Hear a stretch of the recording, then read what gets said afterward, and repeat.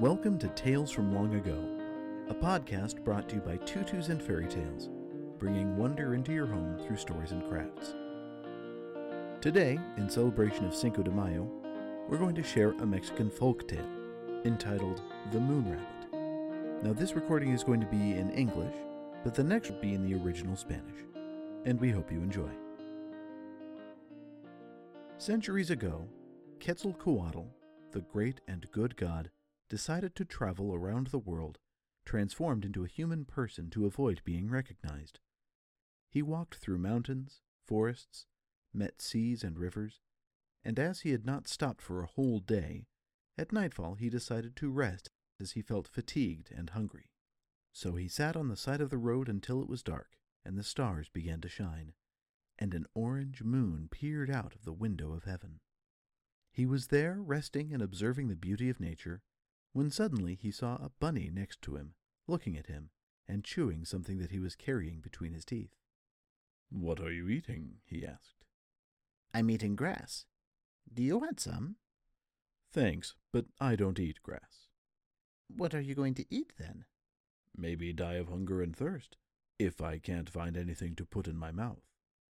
The bunny, not satisfied or in agreement with what he had just heard, approached Quetzalcoatl and said, "Look, I'm just a little bunny, but if you're hungry, eat me. I'm here." Then the god, moved and impressed with the kindness of the rabbit, stroked it and said, "Your words move me so much that from today you will not be just another bunny on earth.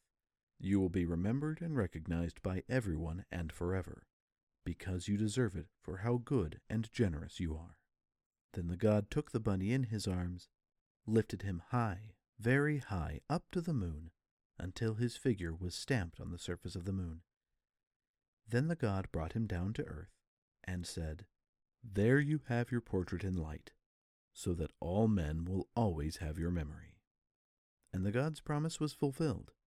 When you look at the full moon on a clear night, you will see the silhouette of the rabbit that centuries ago wanted to help the god Quetzalcoatl.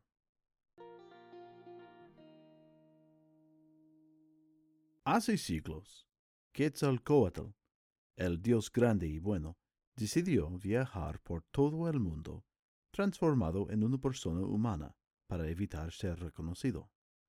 Caminó por montañas, bosques, conoció mares y ríos, y como no había parado todo un día, a la caída de la tarde decidió descansar, ya que se sentía fatigado y con hambre.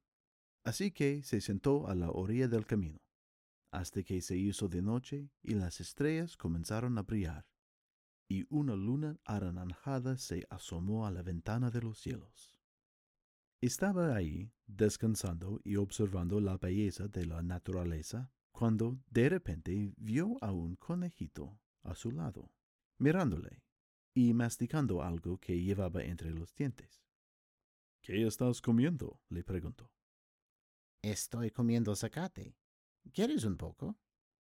"Gracias, pero yo no como zacate." "¿Qué vas a comer entonces?" "Morirme tal vez de hambre y de sed, si no encuentro nada que llevarme a la boca."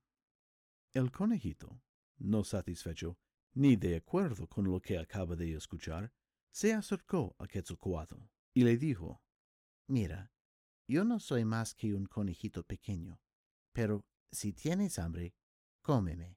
Estoy aquí."